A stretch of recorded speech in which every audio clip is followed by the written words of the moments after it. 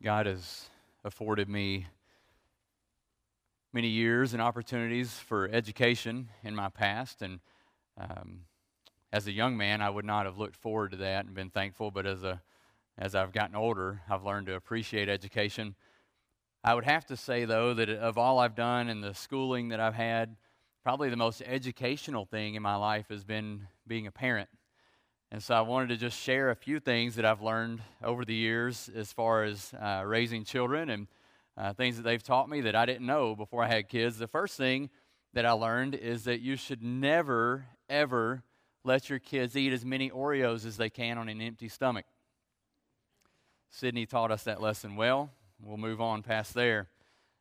The next thing I learned is that time change is all well and good, right? For most people. You get an hour extra sleep. For a parent, all time change means is that you get to get up an hour earlier than everybody else in the nation, right? Because your kids have no idea. Time changes and they come down an hour earlier instead of an hour later, right? The next thing I've learned is that, and this is something that just floored me, that I could not grasp, and I don't think you can grasp until you have children, is that it is possible to sacrificially love someone that you held for the first time, you met for the first time, you saw for the first time 5 minutes earlier. You know that, right? You've never met this individual, and you hold that child in your arms, and just instantly there is nothing you would not do for that child. The depth of love so quickly. I also learned that creativity plus markers plus a bare wall is a combination for graffiti art in your home, right? Our kids hit that a few times, and Steph learned how to clean, and we painted, and we've had all kinds of decorations. But in relation to our sermon this morning, here's what I've learned as a parent. As a parent, I've learned that my definition of good and what my kids' definition of good often differ. They don't always understand what's best. And there are times where we understand and we have a better understanding and grasp of what's best for them. I actually asked Avery's permission of this before I share this, so she would be okay with it. But Avery got her tonsils out a few months ago. And when we took her to the pre-op appointment and everything, we went, and one of the things that they had to do is they had to take blood. And so the whole time, of course, as her dad, I'm sitting there thinking, all right, how's she going to do? And we didn't say anything to her about it, that they're going to have to take blood and do a blood sample and stuff. But we got through, and they sent us down to the labs, and Avery's like, what am I doing? And I said, well, they got to get a little blood. And her eyes kind of looked at me. And then for the first time, up until then, it was all ice cream and missing school and good stuff, right? Then all of a sudden, it was like, what? They're doing what? I said, it's not a big deal. And, of course, you walk in, and there's adults that are, some of you in here, right, get panicked over needles. And there's some adults in there looking around. They're probably not calming her down, And she comes in, and the lady's super nice and sits down and is getting ready. And, of course, Avery, you can see her mind just churning, seeing every little thing. And she looks up at me, and I said, it's okay. It's all right. And I saw her, she kind of got scared, didn't you? And she's kind of looking, and I just put my arm around her and held her. And I said, honey, Dad's right here. And it's all right. It's going to hurt a little bit, but you'll be fine. And so she, she did this thing, and they did their business, and we're gone. 2 days later, or maybe the next time, I don't remember, we were sitting in pre-op, and everything's fine, but then the realization, right, comes over Avery that, wait a minute, they're asking all these questions, and they're poking me, and they're talking about, what do I want an IV, and where do I want all this stuff, and again, she has that realization that this is kind of scary. I don't know about this. But in that moment, what did we do as parents? We didn't say, well, all right, let's go home, right? We said, it's okay. We're here, and we hugged her, and we prayed with her, asked God to strengthen her, give her courage, and we sat with her through it all, and we say, you know what, we've been here. Dad's had his tonsils out. Sydney had her tonsils out. We've been here. It's good. It's a good thing for you. And so Avery went through it, and it made a difference. The times that she kind of got teary-eyed and scared, to look up and to know what? That Mom and Dad are there. They're with her.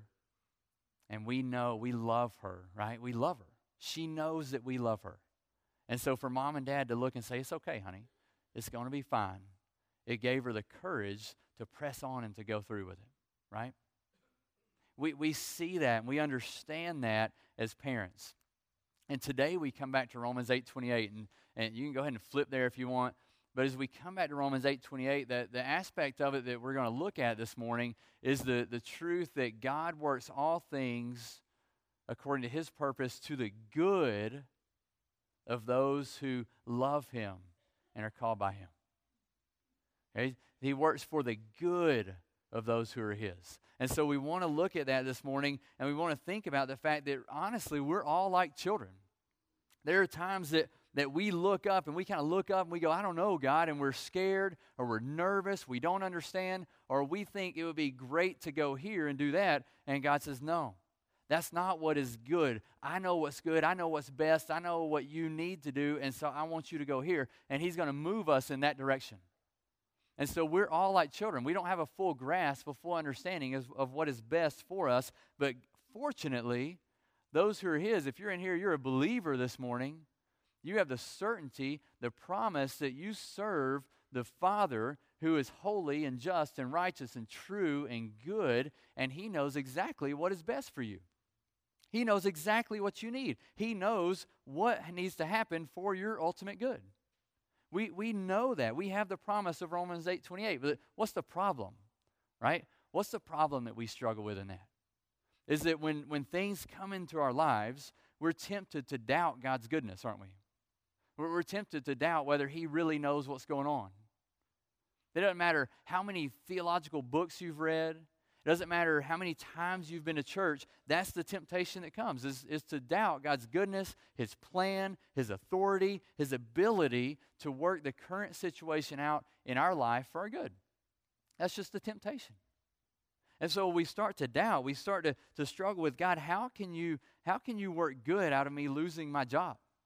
I was the breadwinner for my family. We had everything we needed. You were providing for us, and now all of a sudden, I don't have a job. I don't know how that can work for my good. I don't know, God, how you can use this chronic illness. God, would you just heal me? I don't know how in the world you can use this, God. And so we're tempted to go, God's not hearing my prayers. He's not answering me. We're tempted to think it's simply impossible for God to take the brokenness of our own sinful choices and to raise us up and to work good in our lives. So we find ourselves in a place of despair and go, wow, God, you don't know. Or are you unaware of the brokenness in my home? I mean, how can you use this? How are my kids going to raise up to love you and to worship you and to follow you when there's so much brokenness? And we're tempted to just doubt and turn our back on Him and to withdraw. That's the temptation in there, isn't it? You've felt it. You know it. That when you go through a difficult time, the temptation is to withdraw from God and to withdraw from His people, isn't it? That's what we are tempted to do. We want to stay home. We want to sit by ourselves. When all the while God is saying, come to me, come to my people, gather with the people. I've put people around you who love you and care for you. Let them minister to you. So today what we're going to do, we're going to look at Romans 8:28. I want to give you kind of a map of where we're going. The first thing we want to do is we want to ask, who defines good? Who defines good? And then we're going to look at, what does good mean? If we look at who defines good, and the answer, I'll go ahead and spoil it for you. God defines good. If God defines what is good, then what does that really mean? What does it mean for God to define good? And then we're going to look at some case studies, some examples from Scripture that really illustrate Romans 8:28 that we need to learn from. And then we'll consider some implications, some application to our lives. So let's ask that first question. We look at Romans 8:28. Romans 8:28 is somewhat of a hinge verse. We've been there a lot, and we're focused on it. It's somewhat of a hinge verse. If you're there in Romans 8, look at verse 26. It's this section, really all of chapter 8, but specifically starting verse 26 all the way down to the end of the chapter in verse 39.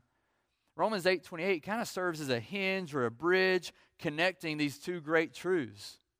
The truth that the Spirit in verse 26 helps us in our weakness. When we don't know what to pray, we don't know how we're going to go through life, the Spirit helps us in our weakness. How can we know that? Because we know the truth of Romans 8:28.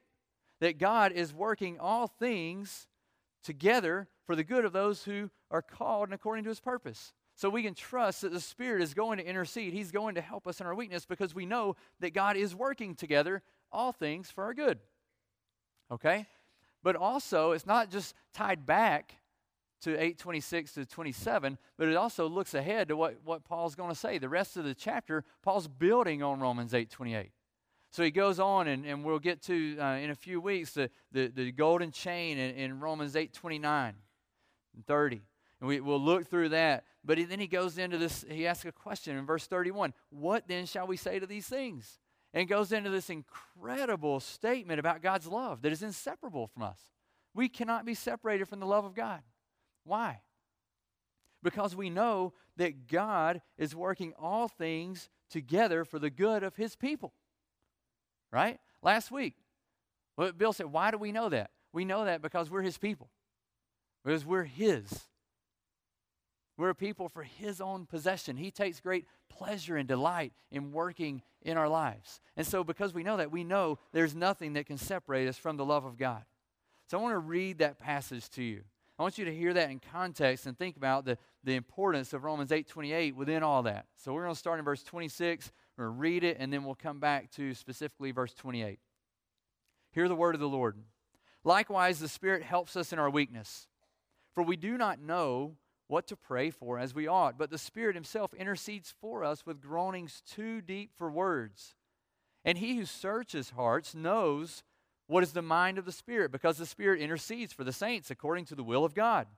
And we know that for those who love God, all things work together for good, for those who are called according to His purpose. For those whom He foreknew, He also predestined to be conformed to the image of His Son, in order that He might be the firstborn among many brothers.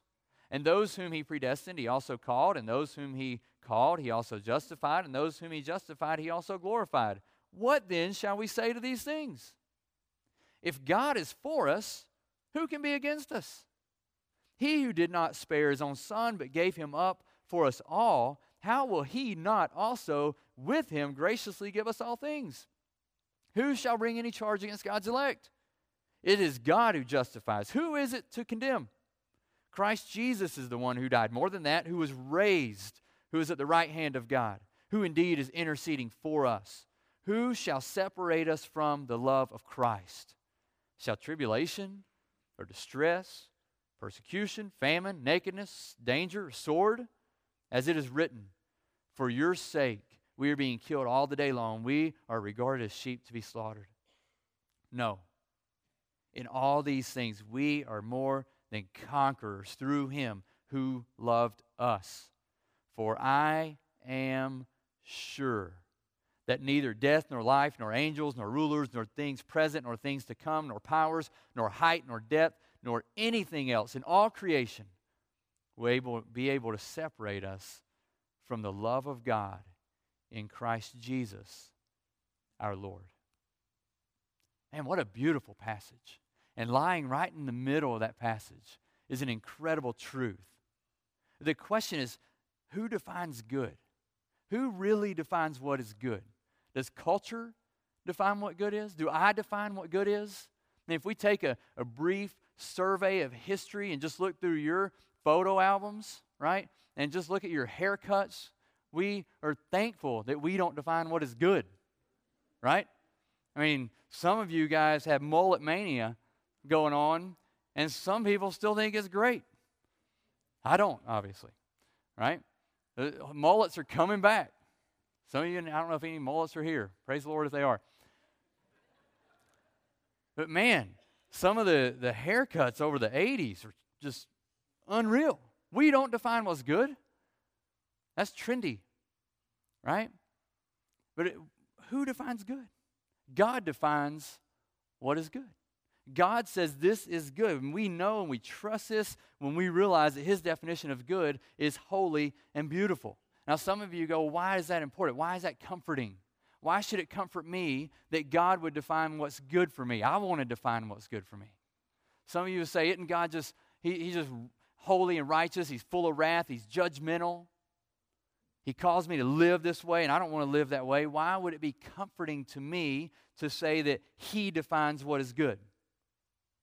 I want to define what is good in my life, what is best for me, what will work out for my good. Here's the answer to that question.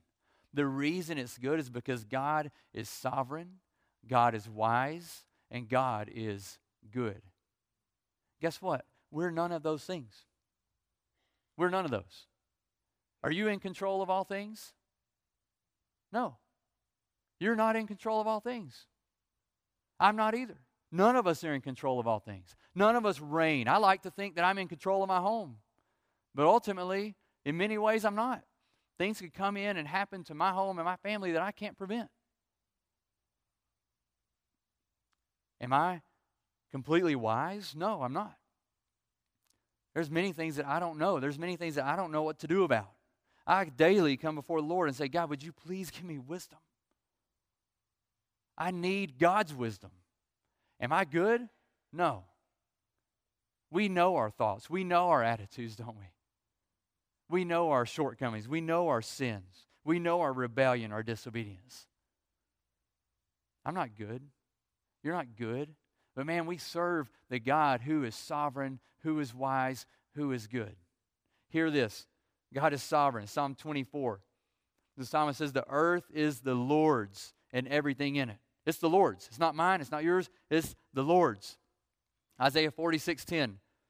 God says, I make known the end from the beginning, from ancient times, what is still to come. I say, my purpose will stand, and I will do all that I please. He doesn't say, I may do, I'm thinking about it, I hope I can do, I wonder if I can do it, I'm really praying I can do it. He says, I will do all that I intend to do, all that I please. My purpose will stand because He is sovereign, He rules, He reigns, He is supreme. Psalm 95:3 says, the Lord is the great God, the great King above all gods. We don't worship a God who's vying for position, hoping to come above and raise above the rest. We worship the God who is the God of gods, the King of kings, the Lord of lords. He is exalted above all. He is the great and mighty God. There is no other. He is sovereign and He rules and He reigns. Psalm 115:3 says, our God is in heaven and He does whatever pleases Him. Whatever pleases Him. I'm not determining what God does. I'm not saying, God, you need to do this. God does whatever pleases Him. He's not asking me permission to do what I think He needs to do in my life. Okay? God is sovereign. He reigns. He rules. And I am thankful. Why am I thankful for that? Because God is wise. God is wise. He understands what I don't understand. He knows what I do not know. Job 12:13. To God belong wisdom and power. Counsel and understanding are His. They're His. Romans 11:33, Paul rejoices. He's just gotten through writing about Israel and the Gentiles and salvation and God's great plan of grace and mercy and how this works. And he says, oh, the depth of the riches of the wisdom and knowledge of God. Oh, the depths of it. I can't fathom it. I rejoice over it, Paul says. God is sovereign, God is wise, and God is good. God is good. Man, sovereignty and wisdom of that level would be frightening and terrifying if God was not good. God is good. Psalm 31:19. How great is your goodness, which you have stored up for those who fear you, which you bestow in the sight of men on those who take refuge in you. Golly, God, you see that? God is storing up goodness for you. His goodness is abounding, it's overflowing, and so much so He's storing it up for those who fear Him. Psalm 34:8. This is the great invitation. Taste and see that the Lord is what? Good. Blessed is the man who takes refuge in Him. Taste and see. Come experience. Come know the goodness of the Lord. Lamentations 3 that Pastor Mike read. Jeremiah goes through lamenting, and then he comes back and he says, but this I know, and this I have hope. What? That God's mercies are new every day, right? God's mercies are new every day. The end of the passage in verse 25, he says, the Lord is good to those who wait for Him. To the soul who seeks Him, it is good that one should wait quietly for the salvation of the Lord. Listen, if I know that God is sovereign, wise, and good,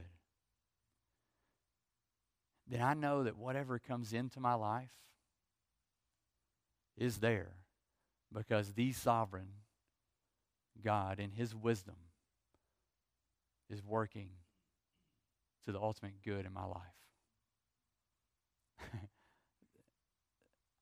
I don't know. I mean, that is a truth that you can build your life upon. That gives you confidence, that gives you a sure ground to stand on. Culture does not give you a sure ground. Your 401k does not give you a sure ground. The things that you think you have control of, your feeling of control, does not give you sure ground. But God's sovereignty, wisdom, and goodness does. I know at Paramount Church, Rush Witt and I were talking about this one time, and just about the character of God, and they have a thing there where they just simply do this, or this to one another. Just to remind each other that God is sovereign, wise, and good. That those three things, whatever comes into your life, they go through difficult times. He said it's not uncommon to see someone go through a difficult time, or even at a funeral, to see one of our church members give another one a hug and just do that. Just as a reminder of encouragement to say, God is sovereign, wise, and good in this situation. Don't forget it. Don't forget it. So what does good mean then? What does good mean? First, it means this, is that we need to understand that God does not operate solely in material goodness. He's not confined simply to material things. It's not limited to the things of the world. So His goodness and His good plan in your life, it could include good things. It doesn't mean it's not. It could include good stuff. It could include good outcomes that we see in this life. But God is not confined. He's not limited just to that. Okay? He's concerned about our ultimate God, our ultimate good. So what that means is that it could be possible. We have to have a category in our mind, an understanding in our mind, that when we lose a job, it could be the fact that in that job, I was so comfortable and I had so much that materialism had taken a grip on my life, and God understood that, I'm going to have to shake that free of you. And I'm going to pull that away. You're going to lose that job. But I'm going to provide for you, and you're going to understand that you are dependent on me, and I'm going to provide your every need. And when you come out of this, maybe it's with a job that you're not earning as much, maybe it's with a different one, maybe you like it better, maybe you struggle through it. But God in His sovereignty, wisdom, and goodness knows that you had to be shook free of that materialism. Is that always the case? No. It could be. It could be an example of that. It could mean that failing to get into the school that you hope for is God's sovereign plan, is His working, His providence in your life to humble you or to direct you to a different path. I am so thankful that I did not go and have the opportunity to go to the University of North Carolina. I know you're thankful for that too. But I'm thankful because my wife did not go to the University of North Carolina. She went to the University of North Georgia, where I went. And other things that God did in my life there. I'm thankful that God worked in that way. It doesn't always mean material things. Are we quick? Remember Romans 5:3-4. We're not too quick to forget that, are we? What Paul wrote, listen to what he wrote. He said, we rejoice in our sufferings, knowing that suffering produces endurance, endurance produces character, and character produces hope. God is more concerned with who we are, not just how nice our life is or the things that we have, how smooth things are. He's concerned for our ultimate good. So first, it means that He is not limited to material things. Second, it means that He is concerned for our ultimate good. And we have to ask that question, what is ultimately good for us? What's good in the whole scheme of our lives? What is good for us? Is it not that we would be restored to who we were intended to be? Is it not that we would be conformed and made into the likeness of Christ? Is it not that we might be sanctified and made more Christ-like, that we would be walking in closer union with Him? Is that not ultimate good? That we would step into and walk in and live in the purpose that God has created us to live in? that we would be restored and reconciled to Him, is that not our ultimate good? Is it not good for us to then be used to make His name known to the nations? Is that not ultimately good? The thing we're going to learn and we're going to hear in the coming weeks is that God's grand purpose and our ultimate good is in Romans 8:29. Look ahead one verse where Paul says, "For those whom He foreknew, He also predestined to be conformed to" what? The image of His Son. Everything in our lives is working towards us coming and being conformed into the image of Christ. He is the great sculptor, methodically, gradually, faithfully chiseling away the things in our lives to make us more like our Lord, our Savior, our Creator, Christ. Philippians 1:6, Paul writes that He who began a good work in you, He who began a good work in you will bring it to completion at the day of Christ. So you're gathered here, you're a believer, right? Believers, then we know that we're gathered here. Why? Because God started a good work in you. He said that what I started was good. You've been through bumps, you've been through valleys and mountaintops, but it is a good work. And the faithful, sovereign, wise, good God will bring it to completion. Through every twist and every turn and every high and every low, He is going to bring that to completion at the day of Christ. He doesn't say He's going to bring it to completion next week. He doesn't say He's going to bring it to completion when you graduate high school or when you're 40 or when you're 60 or when you're 80. He says at the day of Christ. So this means that God's goodness has an eschatological weight to it, an end-time weight, a day of the Lord weight to it. God is not so short-sighted, praise the Lord, that He just wants to work for what we feel good about right now. But He has a long-term goal in mind, that we would be conformed to the image of Christ, that we would be made like Him in the end. That is the ultimate good, even though we don't understand it. As you Avengers fans, right?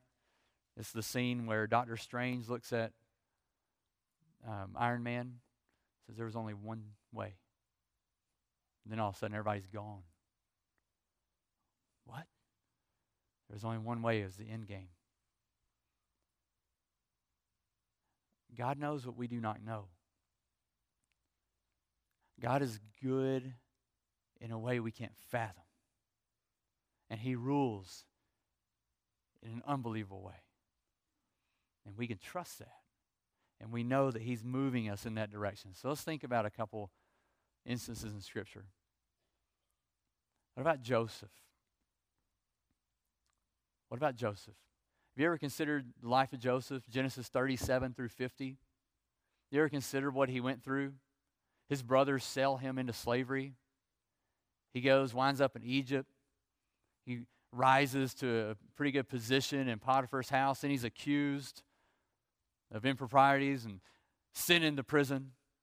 Right? He's sent to prison. He's there for multiple years. Finally gets out of prison through interpreting some dreams, rises to power. Do you know all of this in Joseph's life? You know how many years this was? It wasn't a week, it wasn't a month, it wasn't a year. It was about 22 years from the time he's sold into prison and the time he stands before his family is reconciled to them. 22 years. See, we read that. I read that last night in about 25, 30 minutes. 22 years. Do you think that was easy for Joseph? Do you think Joseph was like, man, this is good. No problems here. I like being in prison. I'm so thankful my brothers sold me into slavery. No. I would not hesitate to say that Joseph wept, and there were times where he questioned, and he didn't know, and he didn't understand. Joseph wasn't privy of the things we're privy to. I sit down and read Genesis 37, and I'm reading the whole way, knowing what's coming in chapter 50. Joseph doesn't know that. But all throughout there, it says, it repeats, God was with Joseph. God was with him. Listen to Genesis 50, verse 20. 50 verse 20. Joseph says this at the end of Genesis. He says this to his brothers. He says, as for you, you meant evil against me, but God meant it for, what do you think it says? Good. God meant it for good, to bring it about that many people should be kept alive as they are today. Joseph isn't saying, hey, I just want you to know it made me feel good. It was fine for me. He said, no, listen, you meant it for evil, but God meant it for good. And not only did he mean it for good, but he did it so that many people would be alive today. God's plan was bigger than any moment Joseph could imagine. Let's see another one. What about Paul? What about Paul? You've been studying Thessalonians, right? So you know in Acts 16, you have what? You have the Macedonian call, right? And so if I can get over there, Acts 16. So you have Paul who is they're on their missionary journey, and they're thinking they're going one place, and the Spirit of Jesus comes in and redirects them, right? It says the Spirit of Jesus did not allow them to go where they had intended to go. So they go on, they go into Macedonia, they go into Philippi, they walk into Philippi, and boy, that's a bed of roses, right? No, some of you know and hear what happens. He goes into Philippi and he starts sharing the gospel. What happens in Philippi? He said, hey, this would be fun. Let's drag Paul and his band out into the street. Let's strip them naked. Let's beat them and then throw them in prison. That's great. That was easy. I'm sure Paul was going, wow, this is fun. I like living for the Lord. Anybody else want to come? No. He rejoices. He praises the Lord in the midst. Was that easy for Paul? No. What happens? The Philippian church is birthed out of that. The Philippian church is there through that. Listen what he writes in Philippians. The Philippians, you guys, this is an interesting thing, right? Paul's dialogue with the Philippians, you look at the letter, you look at the birth of the church, their relationship with Paul is all in the context of prison. That's what they know. And so Paul writes in verse 12, and he says, I want you to know, he's writing from prison to the Philippians. He writes and he says, listen, I want you to know that what's happened to me has really served to advance the gospel, so that it might become known throughout the whole imperial guard, to all the rest of my imprisonment is for Christ. And in fact, he says, verse 14, most of the brothers have become confident in the Lord by my imprisonment, and are much more bold to speak the word without fear. So Paul's writing to a church that was birthed out of his imprisonment and beating.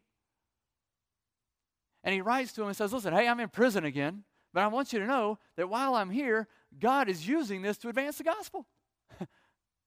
and not only so, it's not just me. I'm sitting here, the gospel's being advanced, and brothers around are being just emboldened to speak the word of truth. What about Christ? Is there any better case study than Jesus? We certainly can't do better than that. Acts 2, listen to Acts 2. Men of Israel, this is Peter, he's preaching. Men of Israel, hear these words. Jesus of Nazareth, a man attested to you by God with mighty works and wonders and signs that God did through him in your midst, as you yourselves know. He doesn't stop there, does he? He doesn't say, hey, listen to the good things that Jesus did. That's all he did. He was a great teacher. He did great miracles. Everybody liked him. This Jesus, delivered up according to the definite plan. There's God's sovereignty and the foreknowledge of God. So God had a plan in this. He brought it about. You crucified and killed by the hands of lawless men. The Son of God, crucified, beaten, humiliated, killed, buried. But he still doesn't stop, praise the Lord. God raised him up, verse 24. God raised him up, loosing the pains of death, because it was not possible for him to be held by it. Their response is down in verse 37. Let's skip ahead of Peter's sermon. Now, when they heard this, they were cut to the heart and said to Peter and the rest of the apostles, brothers, what shall we do? And Peter said to them, repent and be baptized, every one of you, in the name of Jesus Christ, for the promise is for you and for your children and for all who are far off, everyone whom the Lord our God calls to himself. Do you see a coincidence? A common theme? In each of these illustrations, there is intense suffering and trials and tribulations that God worked for the good of his people. But guess what? That's not all, is it? The good of his people, and who else? Us, others. In Joseph's life, God intended that for good. Why? So that many people might be saved, might be alive. In Paul's life, he's thrown into prison. God brings him through that, teaches him more about who he is. The Philippian church is birthed. The people of God are emboldened. Christ, the agony of the cross, for our good. The promise is for us, not just for him or the people of that time, but those who are far off, those who are near. God is not so short-sighted to only work for you and me. He works to carry out his plan among all people. Do you see that this morning? Please see that. Romans 8:28, God's ultimate good is not just for me, but he does things in my life for the advancement of the gospel and for the glory of his name among the nations. I have to realize that my life is not just about me. Reject that lie, church. Please reject that lie that our life is just about us. There is a bigger picture. There is more to your life than you. Look beyond yourself. Trust God and see how he can use the trials of your life for his glory. So here's the danger as we close with some implications, application. Here's the danger. Is that you would sit here this morning and you would hear me just saying, you know what, it's no big deal, it's all good, don't worry about it. The trials that you're going through, the difficulty you're experiencing, the valley you're in, it's all good, don't worry about it. No. It is difficult, it's hard, you're suffering. But what I want you to hear is that in the midst of that, it has meaning, and it has purpose, and God is working for your good. So let me give you some implications. Here's the first one, is that we live with hope. This tells us that we live with hope. Romans 8:18, Paul says, the sufferings of this present time are not worth comparing with the glory that is to be revealed to us. We live with hope. Our hope is in the glory to be revealed from our sovereign and wise God. So no situation of life can steal away God's faithful promise to us. So we live with hope. That's the first implication. Here's the second one, is that we know that the trials we encounter have purpose. The trials that we encounter have purpose. Listen, the suffering that you're in right now, that you've endured, that you've gone through, has meaning. It has meaning. There is a purpose. Please, please know that God is working. What good could possibly come? What good, you ask, what good could possibly come? Maybe the refining of our faith. Maybe the strengthening of our hope. Maybe the opportunity to declare God's grace and mercy to others in the midst of it. Maybe it's the opportunity in the future to be a comfort to others. 2 Corinthians 1 talks about that. Perhaps it's God purging sin from my life. Maybe it's teaching me more of who God is. Read the book of Job. Job's eyes are open to God's magnificence and might. The third implication is that we can wait patiently upon the Lord. We can wait patiently upon the Lord. We heard from Pastor Mike, Lamentations 3:26, it is good that one should wait quietly for the salvation of the Lord.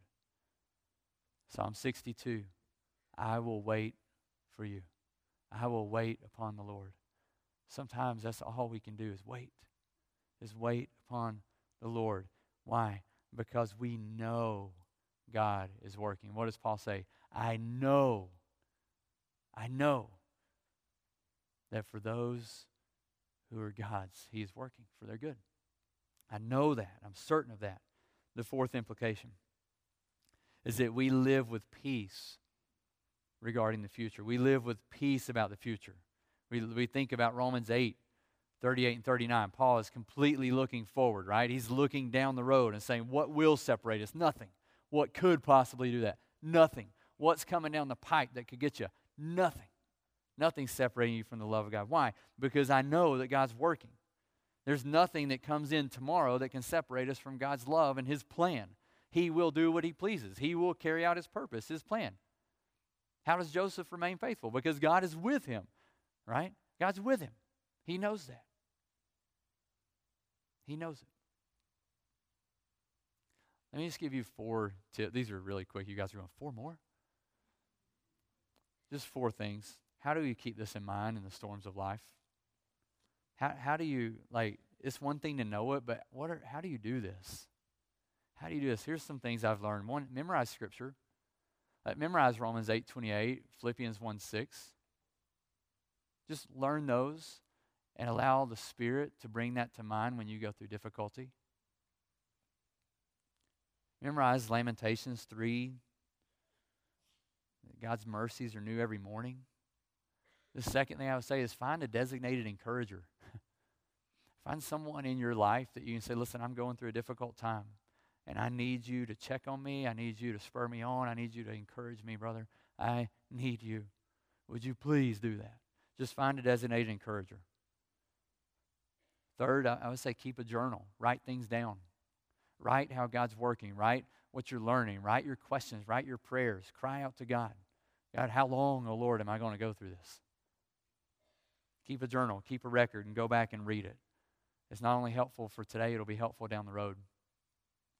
And then finally, a simple point of application is seek the help of God's people. Don't withdraw. Don't withdraw. Remember God's goodness and run to His good gift of His people. Don't withdraw from us. Run to us and let us come alongside you and help you and embrace you and encourage you. And sometimes when you can't stand, let us hold you and help you stand. Run to His people. Difficult times come. We all know that. But today, may you never forget that you serve a sovereign, a wise, and a good God. Let's pray.